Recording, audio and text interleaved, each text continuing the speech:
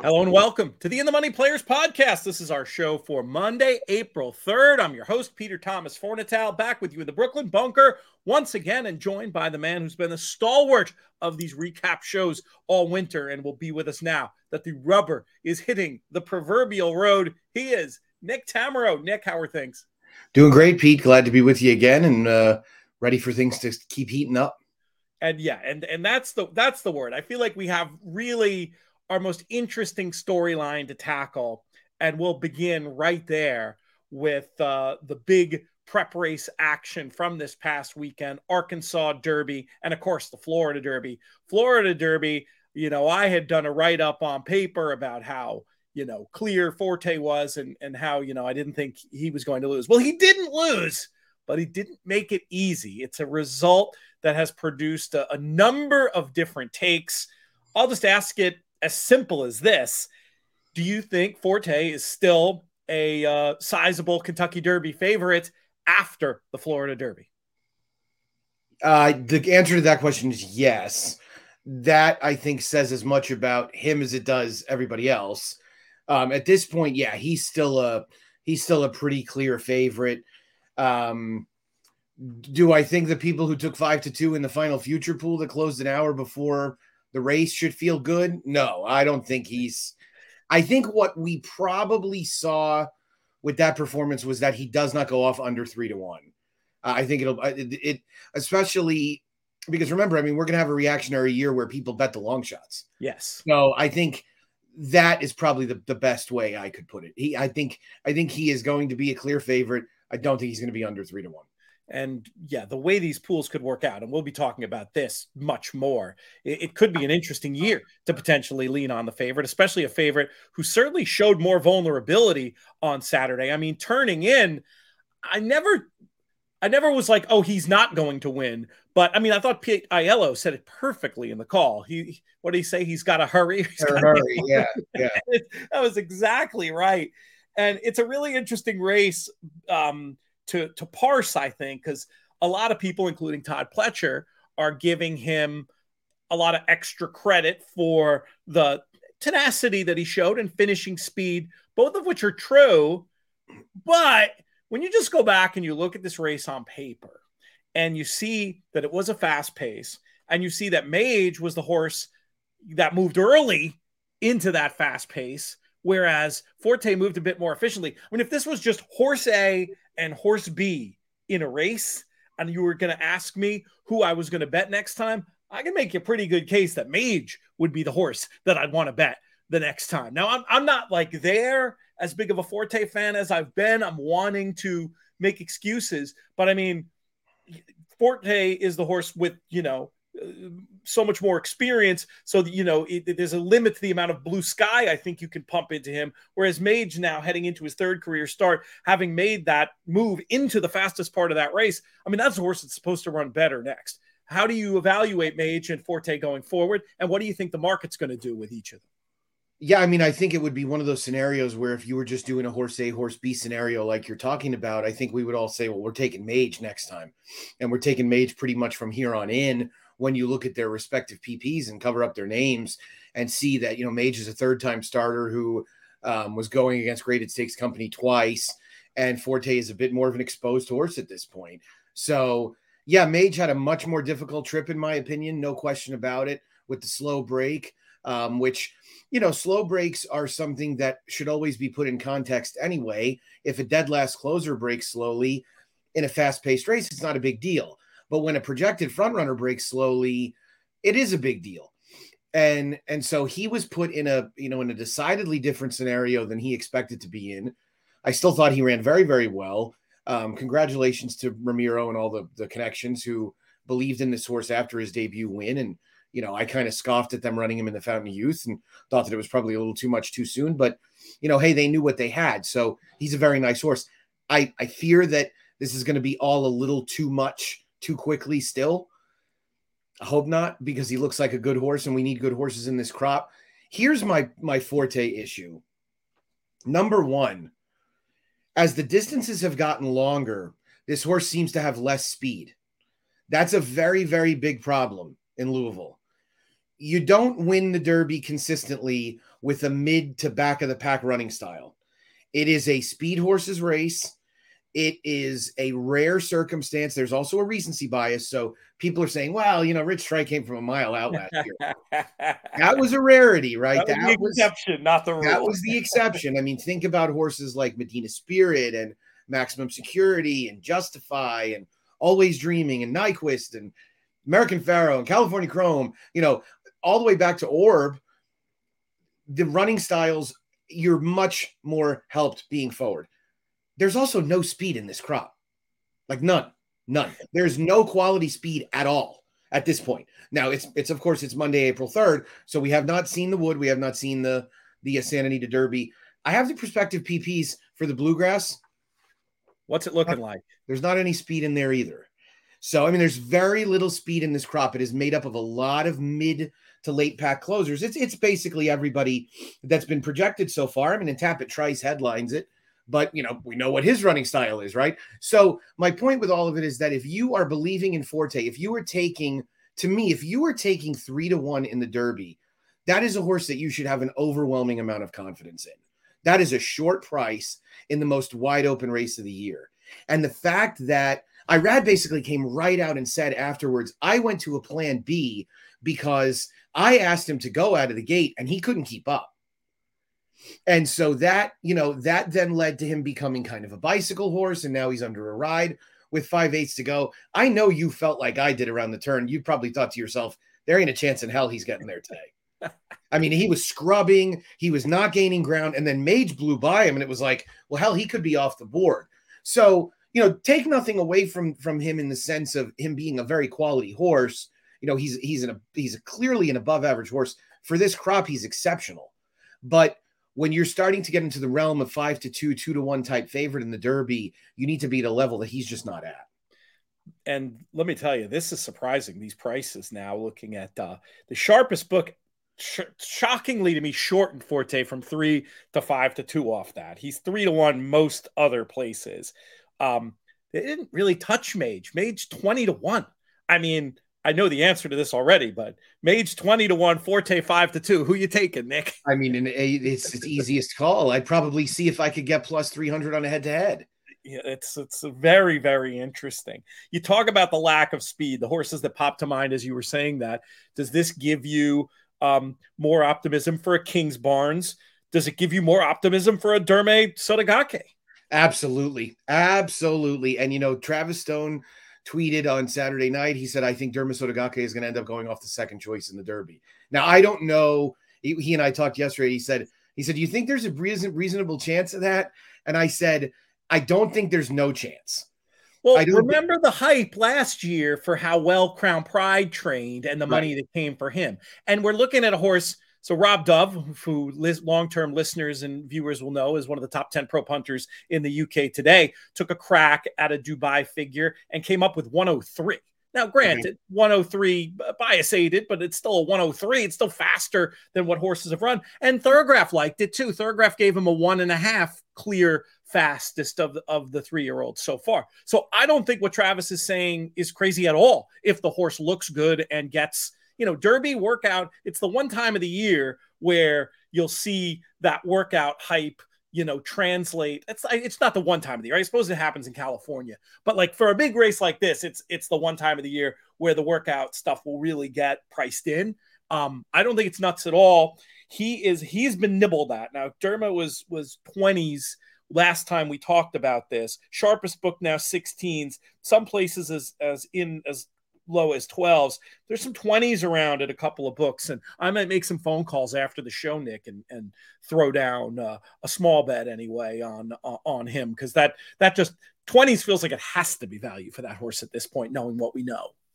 Yeah, it does. And I mean, look, if this weekend is made up of wins by horses like Hit Show and Tappet Trice and Practical Move or Go Rocket Ride or somebody like that, I mean, those horses are going to take modest money. They're not going to take huge money by any means. And so, yeah, I think that would open up the door for him to be probably in the vicinity of 12 to 15 to 1, which 20 would represent good value. Let's talk about other elements of the Florida Derby. We talked about this off air yesterday, but the sort of storyline of the horses who'd proven they could run off Lasix, looking back to that key form line of the Fountain of Youth, doing a lot better than horses who hadn't answered that question yet. And you mentioned to me off air, that's something you're going to be looking at a lot in the coming months. Yeah, I hate to admit it, but I think it's just become a much bigger angle and something that you just have to be much more hip to than we probably considered going into it. And I know that as far as the Florida Derby goes, the horses that ran well were all horses that generally were expected to. I mean, it was a formful race as it played out. But the horses that ran well were all horses that had consistently, at least of late, been running without Lasix. Forte has never been treated with Lasix in his entire career. Mage obviously had now run 2 straight races without it. So they were horses conditioned to it. Cyclone Mischief was one that, we kind of charged him earlier in the winter with maybe being a horse that benefited from having Lasix when he won that allowance race in January. And he's now come back and run well twice without it. So he's a horse, I think, that is not totally out of the realm of possibility to get a piece of the Derby. He seems to be developing a bit more versatile running style. Dale's horses are usually a little bit better in Kentucky than anywhere else. Home is where the heart is. So, yeah, I mean, and as far as the Florida Derby goes, my point with that race was that the horses that were coming off of Lasix all underperformed. And it's not altogether shocking. It's something that's happening, I think, regularly. It seems to be happening even more regularly sometimes with the fillies, but it's an even bigger part of the conversation, I think, when we shift our focus to Oaklawn in a couple of minutes.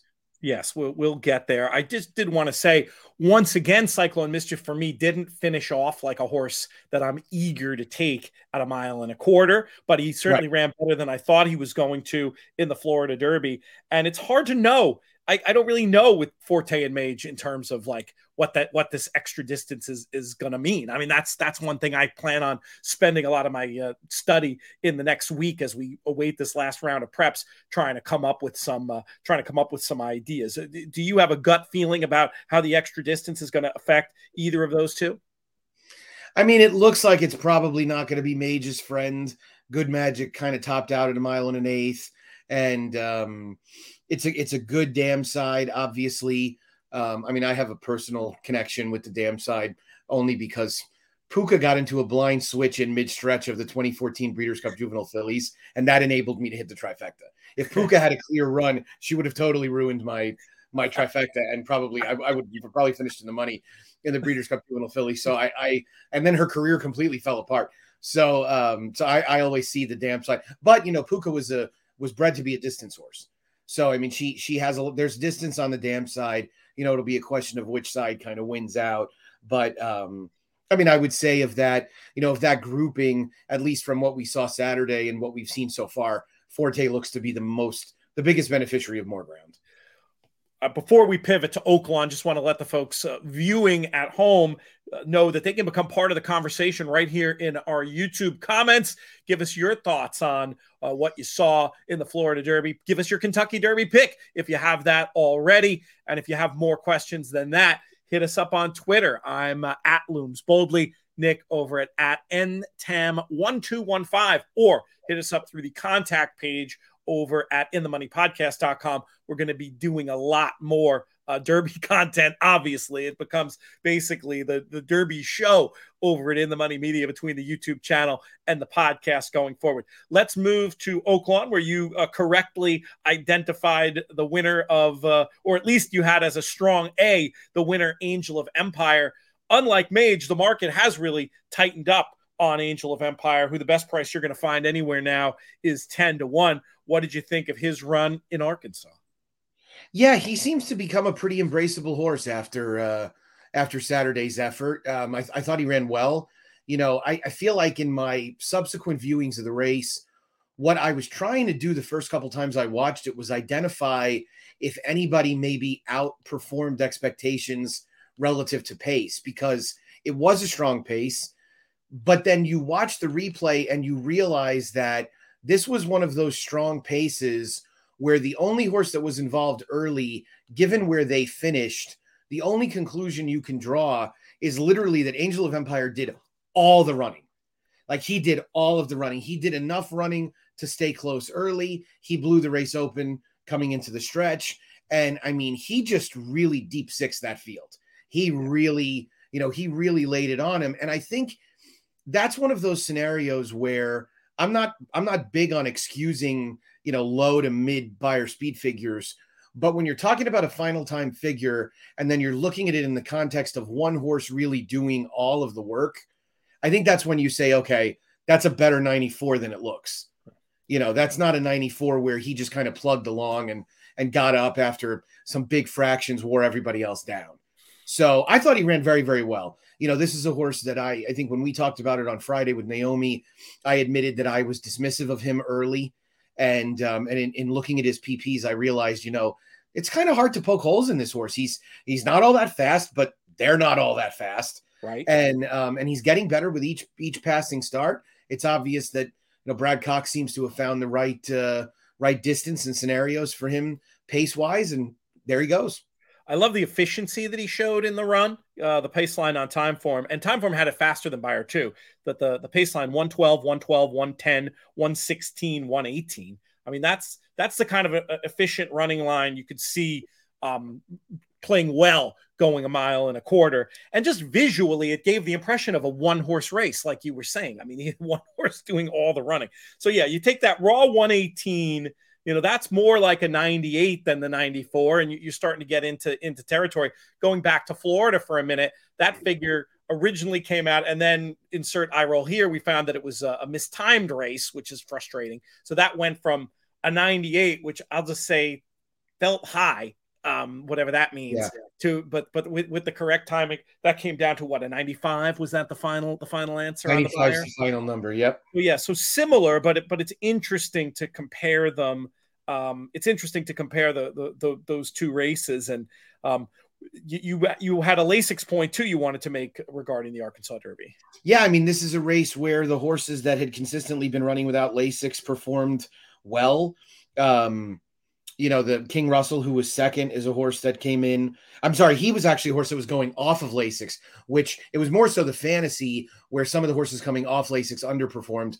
But I mean, Angel of Empire, clearly Brad Cox and Brad Cox sort of foreshadowed this with some friends of ours and said when the Lasix ban was coming, I won't have as much of a problem because I train my horses very, very hard. And they're a lot less likely to run into problems with bleeding and stuff like that. So, I thought that that was something worth considering. I think as far as the fantasy goes, more so than this race in particular. But it's obvious that there were horses in here coming off of Lasix that underperformed, like Interlock Empire, and we've seen Two Eagles River. Those are particular trainers that have had a hard time taking horses off of Lasix and getting them to perform at the same level. The one horse that I wanted to mention in terms of a beaten runner in here that I think you're supposed to use as maybe a little bit of a benchmark, or you're supposed to be concerned. I did not like the way Rocket Can ran. And it's a little disconcerting that Rocket Can was kind of, one of the best of the lot in South Florida. And he ran very poorly with absolutely no excuses. So I'm not saying, oh, that's an indictment of Forte, but I'm saying that if there's concern about what was going on in terms of the depth in South Florida, it's Rocket Ken is supposed to contribute to that. He did nothing for the form. We'll say it. Nobody can dispute that.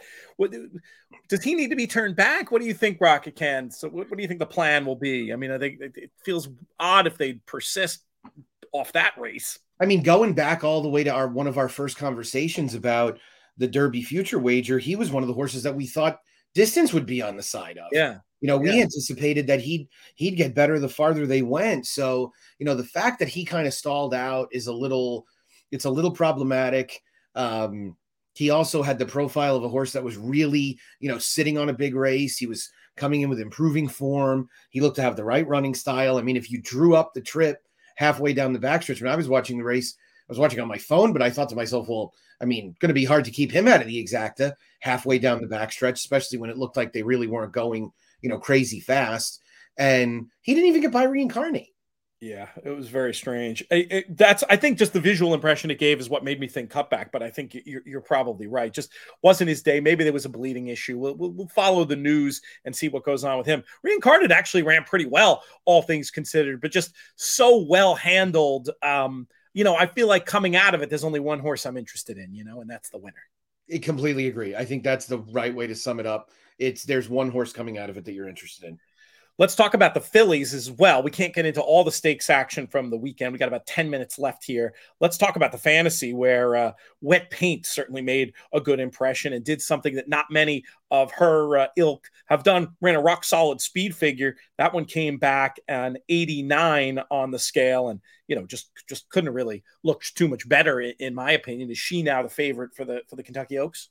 Yeah, it looks that way. I mean, barring a big performance by her stablemate Punch Bowl in Friday's Ashland, or maybe there's a horse named Wonder Wheel that seems to have left the conversation for a while, and I know I've been critical of her as a 3-year-old. But barring a big performance by one of those Ashland fillies, it certainly feels like Wet Paint will be a pretty solid favorite. She had some questions to answer about a dry track, and I don't know how tough the competition was there. This was a race where she's looking lucky, looked like one of the horses that was a prime contender. She was off Lasix and did not run well. And I think this is a situation that's affecting the fillies a little bit more than the colts at times. Didn't have a discernible excuse. Some of the other horses that were coming off of Lasix did not perform well either. 2 horses that had been consistently running without Lasix ran second and third at 33 and 50 to 1. So, this is kind of where you want. That's where it gets interesting, right? You want to keep that in mind, right? I mean, you want to keep that in mind with the fillies, especially. And Paul Matisse has been banging the drum on this for over a year now that he thinks the fillies might be more affected. But as far as Wet Paint goes, it looked a lot like Angel of Empire's win from a little bit farther back. Yeah, and she was efficient. Flavian Pratt rode her like she was 1 to a million. He never looked like he lacked the slightest bit of confidence. She doesn't have the most ideal running style for a horse that's going to try and negotiate a trip in a 14 horse field. But, when you have the ability to finish and you're seemingly bottomless distance wise, there's always going to be a place for you. Yeah. Right. I mean, you're always going to have a little bit of a shot. So, when she levels off and finishes up, she's got a really nice kind of turn of foot, so to speak. And yeah, I'm looking forward to seeing how she stacks up with some of the others in her generation, because at this point it looks like she's pretty much at the top of the class. Another really interesting pace line on time form. Speaking of Paul Matisse, a pure upline, 81, 90, well, not quite pure, but close enough. 81, 99, 98, 106, 107. Very unusual type of a pace line there. And another one suggesting that, I have a feeling she could probably go a little bit faster early and still finish. Very interesting horse. Interestingly, in the futures market for the Kentucky Oaks, right now at the Sharpest book, a 5-way vie for favoritism, all at 8 to 1 with Wet Paint, Wonder Wheel, Punch Bowl, Botanical, and Julia Shining up there. We'll get more clues for the Oaks. I mean, there's some strange stuff going on in that market for sure. Nobody can make up their mind. It's funny. Some of the books have Money's Gold in there, but I don't think there's any chance Money's Gold runs. No, she doesn't have any points. Right. So, yeah, unless I heard she was running in the 8 bell. So I think that's the plan. Yeah. I mean, I would bet Wet Paint at 8 to 1, obviously with alacrity. And I would bet Punch Bowl at 8 to 1, because the thing is, Punch Bowl is only going if she wins on Friday. Right. And if she wins on Friday, there's a 0% chance she's 8 to 1 in the Oaks. Yep. So yeah, it's kind of an action play. And so the Ashland is Friday, not Saturday, huh? The Ashland is Friday. Yeah. It moved to Friday is the Ashland, the Transylvania, and I think there's one other stake. Terrific day of racing. It is a terrific day of racing. The weather looks like it's clearing up and it's going to be nice. And then Saturday's the Madison, the Shakertown, the Commonwealth, and the Bluegrass. Well, I'll announce it now. We're going to do a special show for that Keeneland opening day Friday. And I know there's a ton of Adelphi horses running, both here in New York and hopefully one at Keeneland as well. So maybe I'll grab Mascot. Funny how an Adelphi horse? What's that? It's funny how. Yeah. Oh, yeah. Funny how's Adelphi. We entered in the distaff on Friday at Aqueduct. Yep. So that'll be Yeah. a perfect excuse to bring Matt on to talk about all the success they have. And then Gem Min 10 is in that the allowance race on the turf that goes as the last. So we'll get an update on that runner that I have a piece of. Excited to talk about that. All right, we're talking Oaks, so that means we got to go back to Florida and talk about the Gulfstream Park. Oaks will this was one, and I'll talk about this more on the show I do with Sean. Just I'm going to call it a betting blunder for now, given how much I like the other 4 winners in the sequence, that I go 4 deep in this race and don't have the winner. Affirmative Lady for Graham Motion getting the job done. A result that caught me a little bit flat-footed. The buyer, as is so many in this division, as we've said, it came back light, an 81 for the Gulfstream Park Oaks winner. Can Affirmative Lady improve enough to be in this Oaks mix at this point, or are you just thinking this is not going to be a key piece of form for the Kentucky Oaks? I mean, if this race is going to have to really fall apart for her to be a factor. The problem, Pete, was that from any measurable speed figure standpoint, she wasn't like 5 or 6 points slow. She was like 10 to 15 points slow. So, it was even just one of those group, results. like putting the par aside. Even in this group, exactly. In this weak group, she was 10 to 15 points slow. So, I mean, you put her in a scenario against a horse like Wet Paint, and you say to yourself, well, I mean, hell, if they go fast enough for Affirmative Lady, they're sure as hell going to go fast enough for Wet Paint, right? I mean, she's going to be way better off in that scenario. I think as it ended up, what you had to have happen on Saturday for Affirmative Lady to win was this wild sequence of things that, when I explain it in a second, it's going to seem totally plausible. But beforehand, you would have laughed at me, which is neither Pletcher shows up, Darth Vader can't go long, and Sacred Wish just isn't quite good enough, right? And so that takes care of the 4 horses that you used, right? Yeah. Basically the 4 horses that I used. And yeah, I mean, when you explain it away like that, but how often do Todd Pletcher horses in graded stakes in South Florida not show up, right? Just their total extremely rarely. Atomically was almost eased around the turn. And then, I mean, Dorth not getting the mile on a 16th is not all that shocking. No. That was believable. And Jake's horse ran really well, but push comes to shove, she's probably just at this point, and maybe she gets better with a little bit more time. It was only her 3rd career start. Second was her ceiling. Well, you put all that together and you know what? You can get to Affirmative Lady. And I heard Brian Natto mention her. I was listening to the broadcast because I was in the announcer's booth at Sam Houston, and he was kind of talking up Affirmative Lady. And I looked back at the PPs and I was like, I really respect Brian's opinion. I think he's terrific. I thought, maybe did I overlook this horse? And I saw those 70 buyers and, losing by 7 lengths to Occult and Gambling Girl, who's just a total plug. And I thought, didn't happen. It's always better. I feel better though when I prefer that experience and just being wrong to missing it, and then you go back after and you're like, there was something in the PPs. The only thing for me in the PPs is the way I could have gotten to her before the race was to just say there's nobody, when no horse has run the par. And it's hard. You can either use a generic par for a race like, for a grade 2, 3-year-old restricted fillies, you can do that math, or, a tool like Formulator, you can go back and look at the last 5 winners through the charts feature, and you can come up with what it usually takes. And when none of them going in have run that figure, you can start, getting creative and saying, well, Graham Motion doesn't run horses in this spot who don't fit. He's not doing it for the owner. Like, he's doing it because he thinks he has a chance, and maybe that's enough. Pretty flaky way to get to a horse. I wasn't able to do it beforehand. The points I'll make about Sacred Wish, and there's some wish casting here, given my friendship with Maddie and Jake and relationship with Black Type, etc. But Weaver had barely had her, right? Only had her for a short amount of time, and the width of the trip. Like, this is one where, I mean, she'll have a better cheat number than the winner. I would think that she was, 4 wide, I think. So she'll definitely make up that ground in cheat figure methodology. She'll still have something to find with Wet Paint. But I mean, I think I think she's interesting, and just congrats to them for the third. I just think it's a pretty impressive feat, 3 years in a row, private purchase that you brings you to the Kentucky Oaks. There's not a lot of people who can do that out there, so claps to them.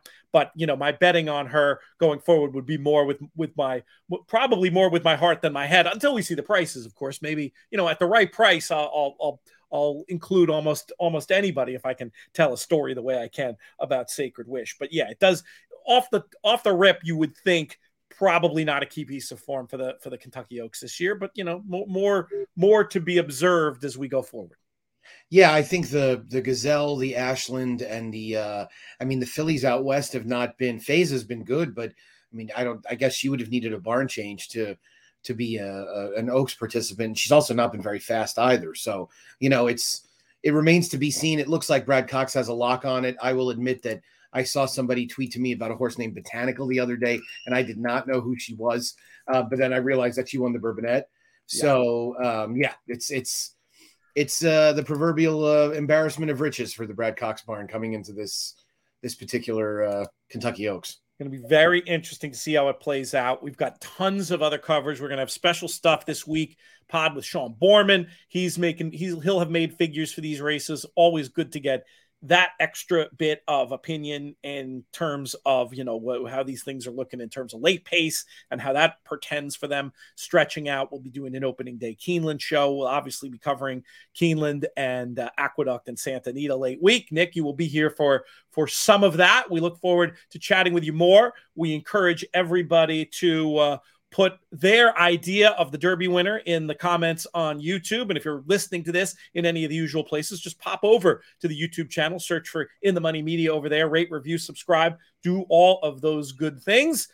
We'll thank our founding partners before we get out of here, 10 Strike Racing, and also the Thoroughbred Retirement Foundation. Go to trfinc.org/players for a calendar of events that we're going to be involved with, celebrating their 40th anniversary this year.